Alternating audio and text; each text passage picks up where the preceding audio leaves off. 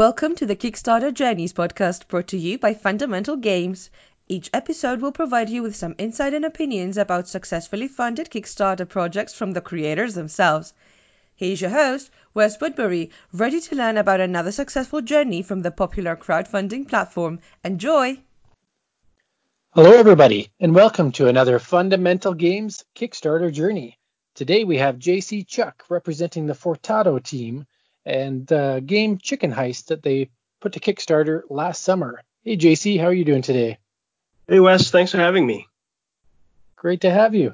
And you're from all the way on the other side of the world, actually. JC, originally from Canada, or at least you spent a lot of time in Canada. That's how I saw your file here. But where are you located now? I'm located in Hong Kong, but I spent around 6 years of my life in Vancouver. So pretty much, full Canadian almost. Yeah, I was born in Vancouver, and I didn't even spend that much time there. So there you go. Nice. Right on. Well, Chicken Heist is a push your luck card game for 3 to 8 players. It's a dynamic game where danger awaits you in every turn. And the Fortato team put together this game, like I said, last summer.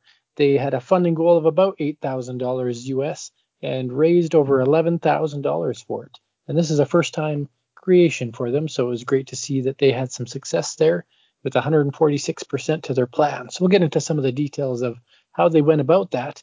But first, JC, what I always like to talk to creators is how did you discover Kickstarter and what made you decide that that was a platform to kind of build a game and build your crowdfunding on? Yeah, so this answer might be a little underwhelming, but this was our uninformed opinion. We felt like a lot of big games out there were being funded on Kickstarter. There's like games like there's a whole bunch like Exploding Kittens and stuff like that. Everything that was big and massive, it seemed like it was going on Kickstarter. We thought it'd be that's going to be the route where we were going to take as well. Yeah, no, and that's how I discovered it too. I didn't even know what Kickstarter was until I even thought of making a board game. And you do a little bit of research, and it suddenly uncovers a secret world you didn't even know about. Yeah, I was. We were also looking at Indiegogo, but then I think that was a lot of. It didn't have as much of an emphasis or a big following on Kickstarter. I know there's a couple of Facebook groups out there that are dedicated to Kickstarter and for board games. So it seemed like there was a big audience for board game lovers on Kickstarter. And did you play many board games or card games before you decided to make your own game, or did you kind of dive right in? So I played a lot of when I was a kid, I played Yu-Gi-Oh, but then I didn't really know how everything worked and stuff, and just kind of played for the artwork and yeah, basically for the artwork. And then later on, when I was in university, I played a lot of Magic the Gathering with my friends. We spent around 2-3 years and a lot of money on that. I really liked Magic, but it was too much of a time sink and a money sink as well. So I started playing board games afterwards. That's when we had more of a played with friends in friend gatherings where, just like hang out, watch Netflix, stuff like that. But you always can pull out a board game and have fun doing that. So a lot of the inspiration from me and my friends, part of the Fortato team, we liked the more social aspect of it because we wanted to play with people, want to talk with people. So there's a lot of player interactions. It's very easy to set up and learn. That was the main focus for Chicken Heist. Yeah. Yeah, and when you were putting together this game, you had a fairly steep budget for a first-time creator of, like I said, around 8,000 US. So what did you use to establish that goal? Did you have a certain number of games that you're planning to create and needed to hit that goal, or was it because of the art, or what was your factors for cost? Yeah, the main cost was of course the manufacturing. We are aiming to make 2,500 copies of the game. So most of that funding will go into the manufacturing.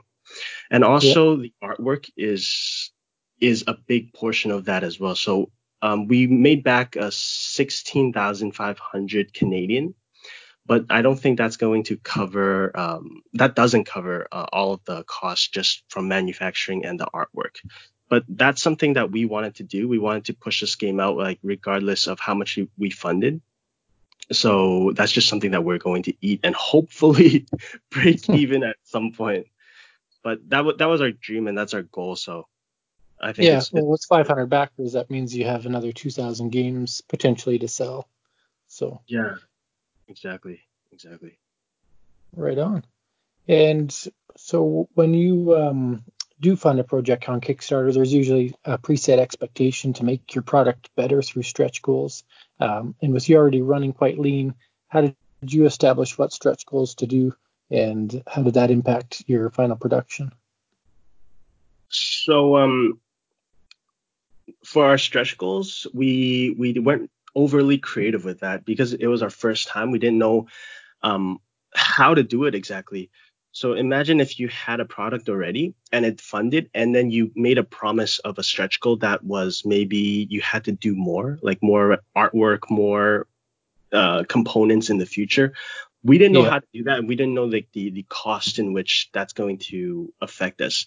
So the most easy way as a first time designer is just to upgrade the materials, just like upgrade the box, upgrade the cards. So it might sound a little boring, but that was a lot of our stretch goals. We did have a couple stretch goals where we included new characters and yeah, new events. However, we didn't have those in our inventory. So if we did hit those stretch goals, we would have to do the whole process again, where you have to test it and do that, and that would be very time consuming. yeah. And you did end up funding your linen texture and your blue core, so that Yeah, would have added cost to every card you make, but you didn't end up going into those extra cards, so that saved you some time and money there. yeah. Did you already kind of pre-plan to upgrade to Ivory and kind of built that into your budgeting, or? We were hoping for that. Obviously you want to play with nice cards, so we were hoping to hit the stretch goals. But Yeah. one of the issues that we had was, if you notice on Kickstarter, on the Chicken Heist Kickstarter, we have a couple of tiers. So for the first tier, you can just pay $1 to support Right. the project. For the second tier, you can pay $8 to get part of the print and play, so on and so forth, all the way to $200. And the $200 pledge, you are going to get the copy of the game. You're going to get the copy of the Kickstarter exclusive, which is the prototype that we were using to build up the game. And you're going to get a t-shirt, a neoprene mat, and also you get to create a character. So I was speaking about how we didn't have any new characters in our inventory. We had around 11 people who pledged for the $200 tier. So that took a lot of time, actually. As you can imagine, we reached out to these backers. We sent them a questionnaire to Hmm. ask them for suggestions. And also, like, basically, it's kind of like a personality assessment kind of thing. Um, and, yeah, I actually made one, and then based on how they answered it, we determined the color of the chicken. Which, if you played the game, it's very important because it determines which crew member you are a part of, which crew you're a part of as a chicken, Kind of and like a also chicken gang. yeah, exactly. Yeah, because every chicken is part of a crew. Like whether you're guarding the perimeter, guarding the vault, in the vault with the hostages, or gathering intel. Like you're part of a team, and based off of your color, you can be caught by the police, or different things can happen. Yeah. So based off of this assessment, we determined the color they were, and also the ability that suits them best. After we gathered that information and their suggestion, then we had to go back to our artist to tell them, hey, we need you to create these new characters for us. Not only that, we had to spend 2-3 weeks to actually test it and see if it breaks the game or not. So as Yeah. you can imagine, that took a long time. It actually pushed back our manufacturing. And as a forewarning for people who want to do this, have a bit more of a planning, have better planning than we did. than we did. Yeah, like I've seen a lot of people do custom cards just for images, but what you're saying is that your custom cards may have even had abilities that were based on their personality, and that's something I hadn't seen, so that's pretty neat. But also, like you said, time consuming to test that out. Yeah, so we actually had to spend like 2-3 weeks on it, and we had all our stuff ready for manufacturing by November, but because of this, everything had to push back, and then we also went back to revise it, and because we spent so much time on the new products, the new cards, we left over some things at the back, like maybe there were some sentences that we didn't like, and we had to go back it. So it all pushed the timeline way back. So for the people who are planning to do something like this, just have it better planned out, I think would be my Yeah, advice. I would definitely agree with you there. Now, and I was actually going to talk to you about timing because in your Kickstarter itself, and this is one of the things that new creators sometimes struggle with, is it showed that the delivery was September 2019 when the game was launched in the summer of 2019. So how did you manage that timeline? And did you have, like you said, you had to push it back for different reasons?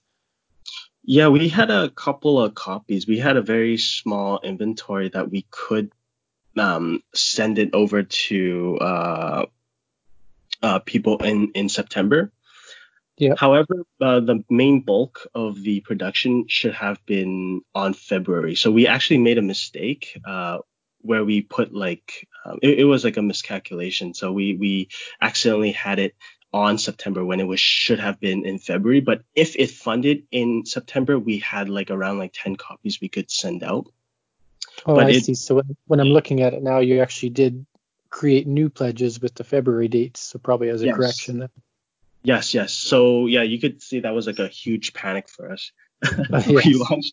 We're like, are you sure you can deliver the product on September? Like, what September? And we had to scramble Yeah. to get that sorted out.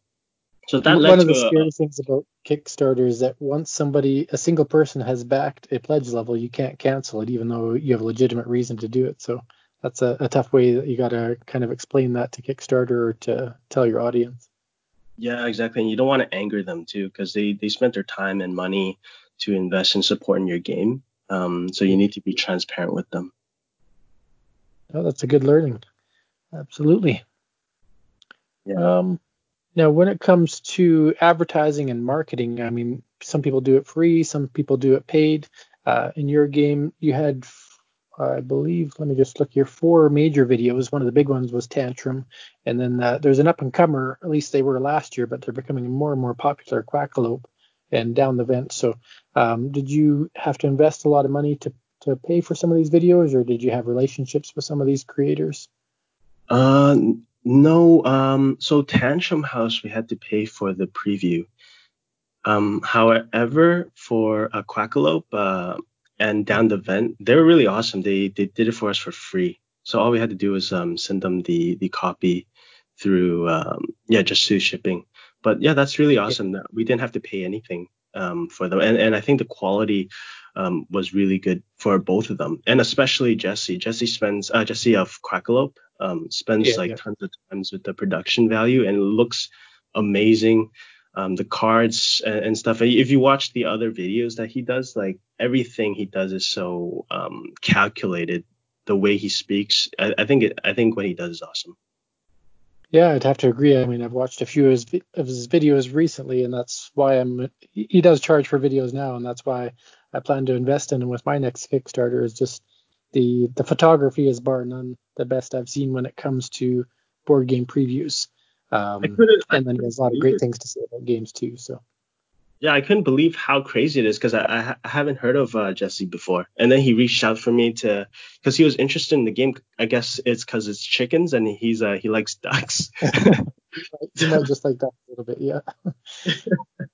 Just a little bit. And then yeah, he really wanted to do the game, and I was blown away with the result, and I think it's awesome. But in terms of the marketing, the thing we did spend on was Tantrum House for the preview, Yeah, yeah, and also our Kickstarter video by Ori Kagan. And I thought the Kickstarter video is really good too. yeah. And some people try to make their own. Some people go high production. Do you think without the video you would have performed as well, or do you think that made a huge difference for you? Oh, I think that made a huge difference. I don't have the analytics to back up my statement, but people who've watched the video tell me that they love the video. Maybe it's because it's my friends, but I think it really draws people in because it does give them intrigue. And when me and my teammates were discussing about how I want to go about the script of it, we wanted to give some intrigue, make it more dynamic, not just like how it plays, how it works. It was more story based, just like how our game initially for the brainstorming, everything was story based, everything was storytelling. We really wanted to emphasize on that, and I think it really paid off. Yeah, I mean, it looks great on the Kickstarter page. I've watched the video, and it definitely pulls you in to watch the whole thing. And if you can get somebody to watch the whole video, then you have a better chance of them actually reading your campaign page. So really neat there. And what I liked about your Kickstarter as I went through is that you have some interesting color choices and packaging choices, one of which looks like kind of like a Nintendo case or a video game case. Was that kind of intentional as well to attract attention, or is that just by accident? Uh, so this is going to be an underwhelming answer as well. So we were just playing around with the cover page, and one of our team members, Newton, was suggested putting the little stripe in the corner to resemble like a Nintendo game. And we Yeah. did that, and it was like a joke, and then we laughed. We're like, hey, this is actually pretty good. Let's stick with Yeah, it. it So worked well because it frames the art in its own space, and then you can clearly see on the left-hand side the player count, the time, and it does look like a Nintendo DS case or something like that. And so just yeah. kind of automatically made me think that it was better produced than not having that stripe. It's weird how the mind works. Yeah, it's weird. It's weird, but there was no like pre planning in terms of making it similar to something like that. It just so happened that way. Yeah. All right. And as you run a campaign, I mean, as a first time creator, if you didn't have a lot of familiarity with Kickstarter, you probably discovered quickly how important comments and updates are. So, what was your experience interacting with backers and responding to their questions throughout the campaign? Yeah, we knew it was very important to have someone to always respond to our backers. We don't want to irritate them. We want them to know that we're on top of things. So we had a team member that was dedicated to Kickstarter. So all the updates, all the comments were one person doing it. Okay. Um, so that was going on. One of the issues we ran into from the comments were about the shipping. So for the prices that we used for shipping was provided by Flowship fulfillment company. So during Yep. the checkout, backers will have to pay for shipping as well. So they pay for the game, they pay for the shipping, and it didn't jive for some of the backers because it kind of appeared that we were being dishonest with the pricing with hidden costs, but that was like not the intention. Because of different locations, shipping costs would be different for other people. So we thought that we wanted a fair way for people to pay without overpaying or without underpaying with a set flat rate.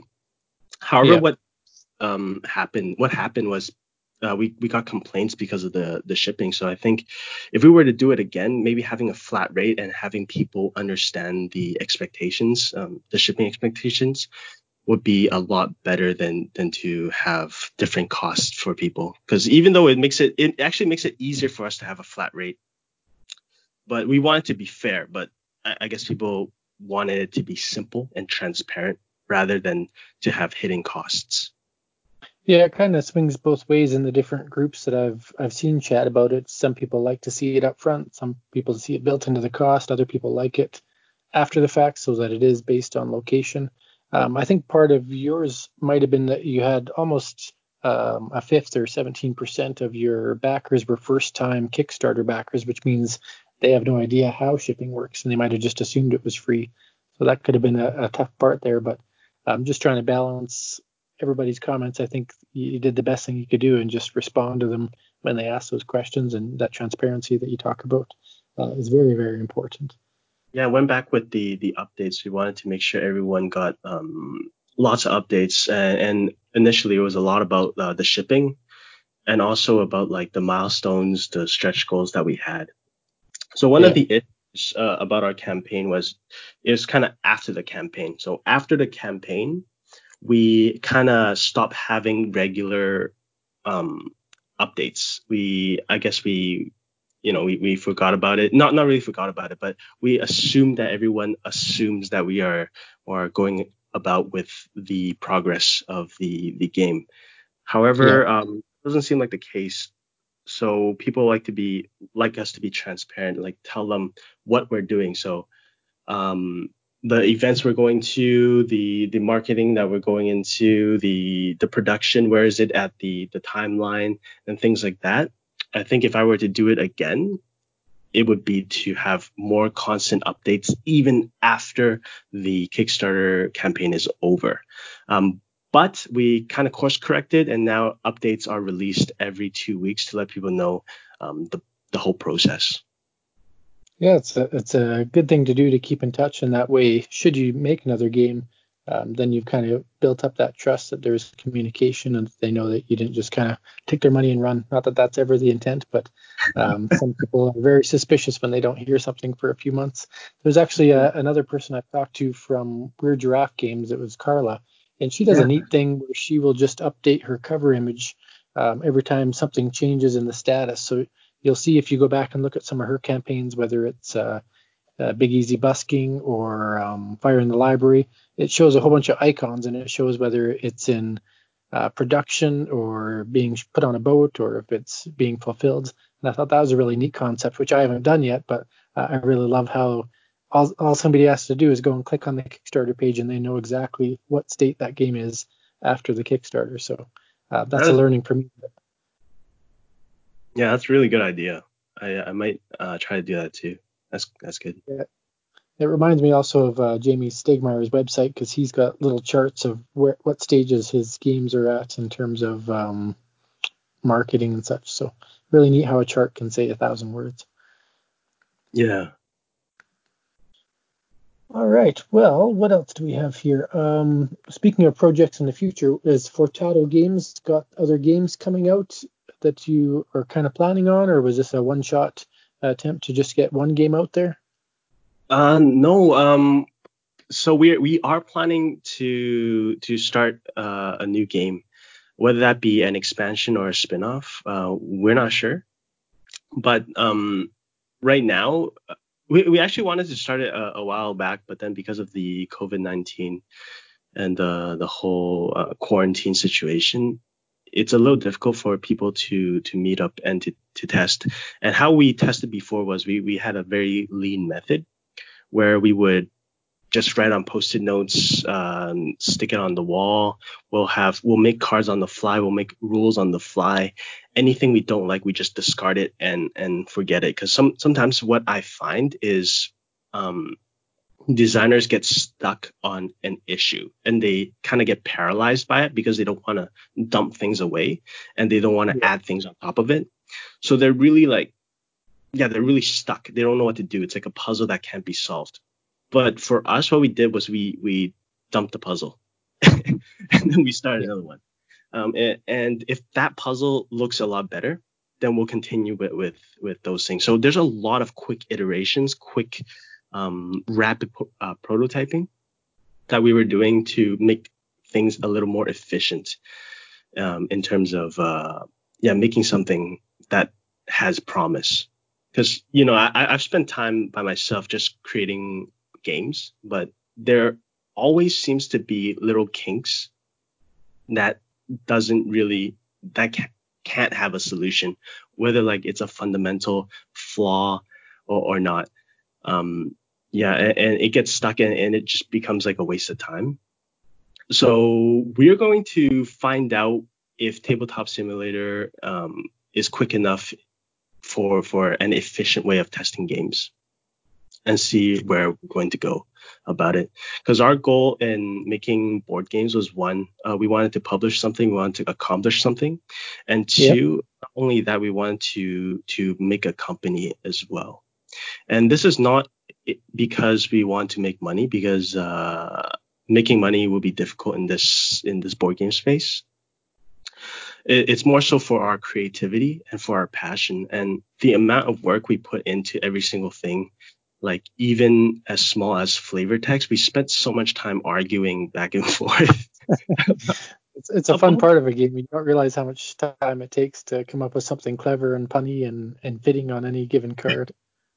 Exactly. Everyone has their own idea and there's a lot of like butting heads, but I think it's all for the best because I think the product we came out with is the best that it could be.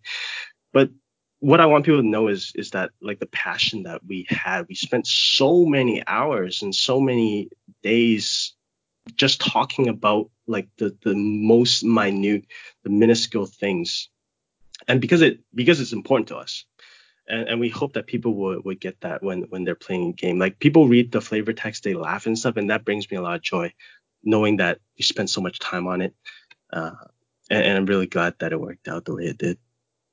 Yeah, and at first glance, like a party game that's featuring chickens, you might think, oh, they probably just thought of that in 10 minutes. Like you don't really think how much time goes into these. But if somebody's designed a good game, it means that they've spent a good portion of a year or more just putting their hearts into it. So it's cool to hear that you talk about it in that way, even though it does look like just such a lighthearted game on the surface, to know that Yeah, you spent that behind the scenes. and we tell people that we spent a year. So we started developing the game in August, and then we put it up on Kickstarter in July. This is not because the game is easy. This is because we limit ourselves to the timeline. We want to do something quick. We want to be efficient, and we set a lot of deadlines for ourselves. So instead of pushing the deadlines back, what we ended up doing was having more meetings, having longer meetings. There were times when I remember there was a Sunday. Um, the Forteto team came to my house at 7 in the morning, and we were brainstorming like things. Like it's crazy the amount of work we spent on it. So Yeah, yeah. and you had mentioned that again, originally you were with your team, and then when you moved back to, or you moved to Hong Kong, now you're kind of designing remotely. So how do you manage that, trying to work with a team of people that you know and trust, but now you're not even able to work alongside them? One of the things was when we first began developing, we had a set of ideas or rules that we wanted to set. So let's say something as simple as it needs to have an easy setup time.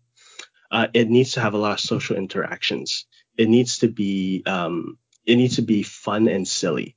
Um, so these are like the philosophy that we had when designing this game. So everything had to kind of stick to it. Yeah. So knowing this, um, all the ideas have to go through one of the principles. I don't remember the all of it, but it has to be relating it to risk and reward, has to be related to like a sense of panic and excitement. There should be uncertainty, like things like that. Everything has to bypass this filter. So being having that said, um, all the decisions made goes through that filter. And me being abroad in Hong Kong, there's a lot of times where I'm not part of the team for the testing, but it's okay because I don't mind letting my hands off the wheel and letting them do it because they probably have a good idea of how the game should work. Yeah. So I did have to take a back seat, unfortunately.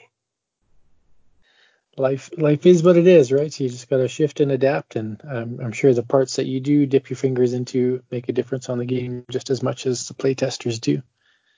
Yeah. Now, one thing you did offer in your game was a print and play and a tabletop simulator. So how much do you feel those two things impacted the development of the game and the support that was given in your campaign once you launched? I think the thing that it impacted most was the having a timeline. We wanted the print and play to be pushed out in May, and we wanted like a closed beta where people can sign up for the game and print and play and test it for us.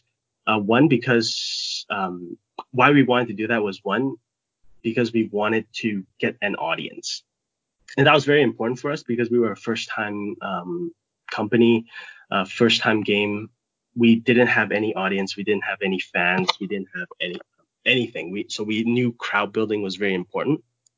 Yeah. So building the print and play honestly, it didn't have too much an effect in terms of grabbing people's attention. We did have some people to send us back reviews or critiques of what they thought. So that was really helpful. And at the same time, we knew that there would be hardcore people that were interested in investing their time, learning about us and things like that.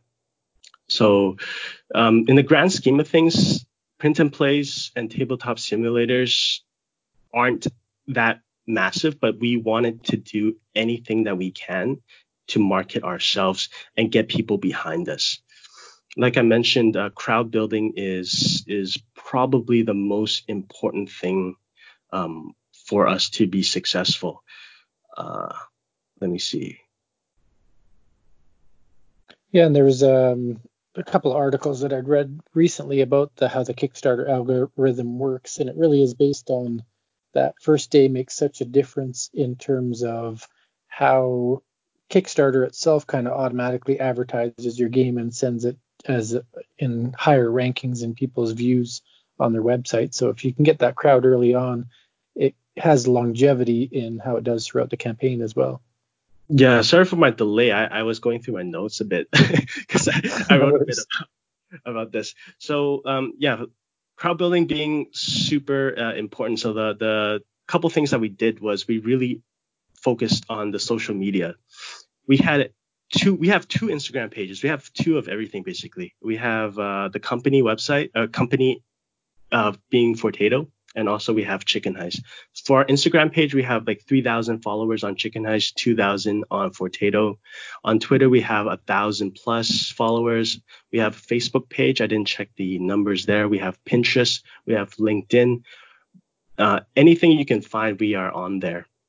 We're on medium.com as well. So everything, we're just blasting our content. We were trying to improve our SEO to have all these accounts available. So if people were to search up Chicken Heist, one of our stuff would pop up. And in terms of those broad strokes, I mean, it's tough for everybody to go to all those different channels. Is there one that you found was most beneficial to you, or that you seem to gain the most questions and interest from? That's a good question. I find that Twitter gets the most amount of clicks. I'm not sure how the conversion and stuff work. Instagram, we get comments and we get like the most followers there because our game is very artsy, very eye-catching. But to answer your question, I don't know, but I think it's a combination of all of the different platforms. Yeah, so having the ability to kind of cross every platform in that way, you dipped enough into all of them that you built up a crowd that way. Some people really focus on one or the other, or just a few select ones, and it's cool to see that you could branch out into all of them, and that kind of helped with your funding as well. Yeah, and another thing was we wanted to reach out to different conventions. So we went to Terminal City Tabletop Convention. We wanted to do more, but based on the timeline, we didn't have a chance to. So we had an email sign-up sheet for people who are interested in the game and want to learn more about us. So demoing the game in person kind of gave us a chance to not only to show people how the game works, but also to connect with them at a more personal level. Yeah. Yeah. Well, it looked like it worked well for you. So. Yeah, I think for our emails, we gathered around 550 emails. That's from our launch page, from our conventions, and also from our Choose Your Own Adventure story. So 5 out of 550 emails, 11 and 6% of people actually clicked onto the email promoting our Kickstarter campaign. Yep. So you can, yeah, I don't know how many actually converted, but that's interesting. Yeah, I mean, for 10% is probably a pretty fair number. If you want to get 500 backers, you probably need 5,000 emails, unless you have another way that you're getting them. I mean, it's a tough pill to swallow, that 10%, but it's pretty true. So it's nice to hear some truth behind it there too, behind your numbers, because if 11% went to your site, chances are quite a few of them backed it as well, since you have a fairly low price game. I think it was just the shipping that was a bit expensive, like you said. Yeah, I'm not sure why we had so many backers. Now, considering all things, like we we didn't have too much funding that went towards the marketing. So I'm actually kind of surprised. The conversion rate for the followers and people who converted on Kickstarter was 21%, which is really high as well. Yeah. So I feel like our conversion is pretty high. Excellent. Well, I think that's all the questions I have for you today. Is there anything what would you say is the biggest error in kind of cost judgment, or what put you back the most that you think somebody could learn from your journey? I think it would go back to the tier list where we had the $200 tier, where we had to create a new character for people. Just pushing the timeline back is probably the most detrimental. We also, even that being $200, it ate into a lot of the cost that it took to create the character. So we kind of didn't get anything back. But if I were to do it again, it's just to plan it a little better. But I like doing these things for the backers, and it's nice to build that connection. Yeah, it creates that personalization, customization that you can't get when you go and buy a game at a retail store. So you have somebody that's really enjoyed your game, even if it is only 10 people, they'll share that story. And should you make another game, you're guaranteed to have them following you. Yeah. We plan to, if we do an expansion, we ask them if it's okay to use their character for the new game. So that might be pretty interesting. Great. Well, thank you so much for joining me today, JC. I hope that your Kickstarter journey with Chicken Heist and our discussion about it can help inspire and educate some other creators out there. Maybe they're making their first project and just wanted to learn something more. I'm sure they can grab a tidbit out of here. So appreciate you spending some time with me. Yeah, thanks, Wes. If people who are interested in our Kickstarter journey, who wants to look at the details a little more, we have 2 articles that are dedicated to our Kickstarter experience on www.fortato.com that kind of highlights the preparation that we did and also the results of the campaign. So for those who are more interested in the data details, feel free to check that out. Yeah, that's excellent. I'll make sure I include a link to that, to your website, in my show notes there. And I'll also include a link to your specific Kickstarter in case people want to kind of read along as they're listening, or at least see what that cool Nintendo box style art looks like. And are you accepting late purchases? I know it hasn't quite gone out to backers yet, but what form are you going to be selling your extra 2,000 copies on? Right now, we're probably going to so we do have late pledges on our pledge manager Okay. on chickenheist.com. The other 2,000 we're going to probably put it on Amazon. We want to have a lot of we want everything to be done online. Yeah. We are talking to just a couple of distributors right now, but that's still in the works. Right on. Awesome. Well, thanks again. And for those of you that are listening to this podcast, if there's one thing you can do to encourage and motivate other Kickstarter journeys, just take a minute and $1 or $2, support a project that catches your eye today. We might not be able to buy all the cool things we see, but that little bit can help pad their bottom line and keep their project moving in the right direction. And feel free to subscribe or follow. We'll have some other Kickstarter journeys in the future, and I hope some great guests will share those stories with you. So thanks again, JC, and have a great night. Thanks so much for your time, Wes. Thank you. Yeah, no problem.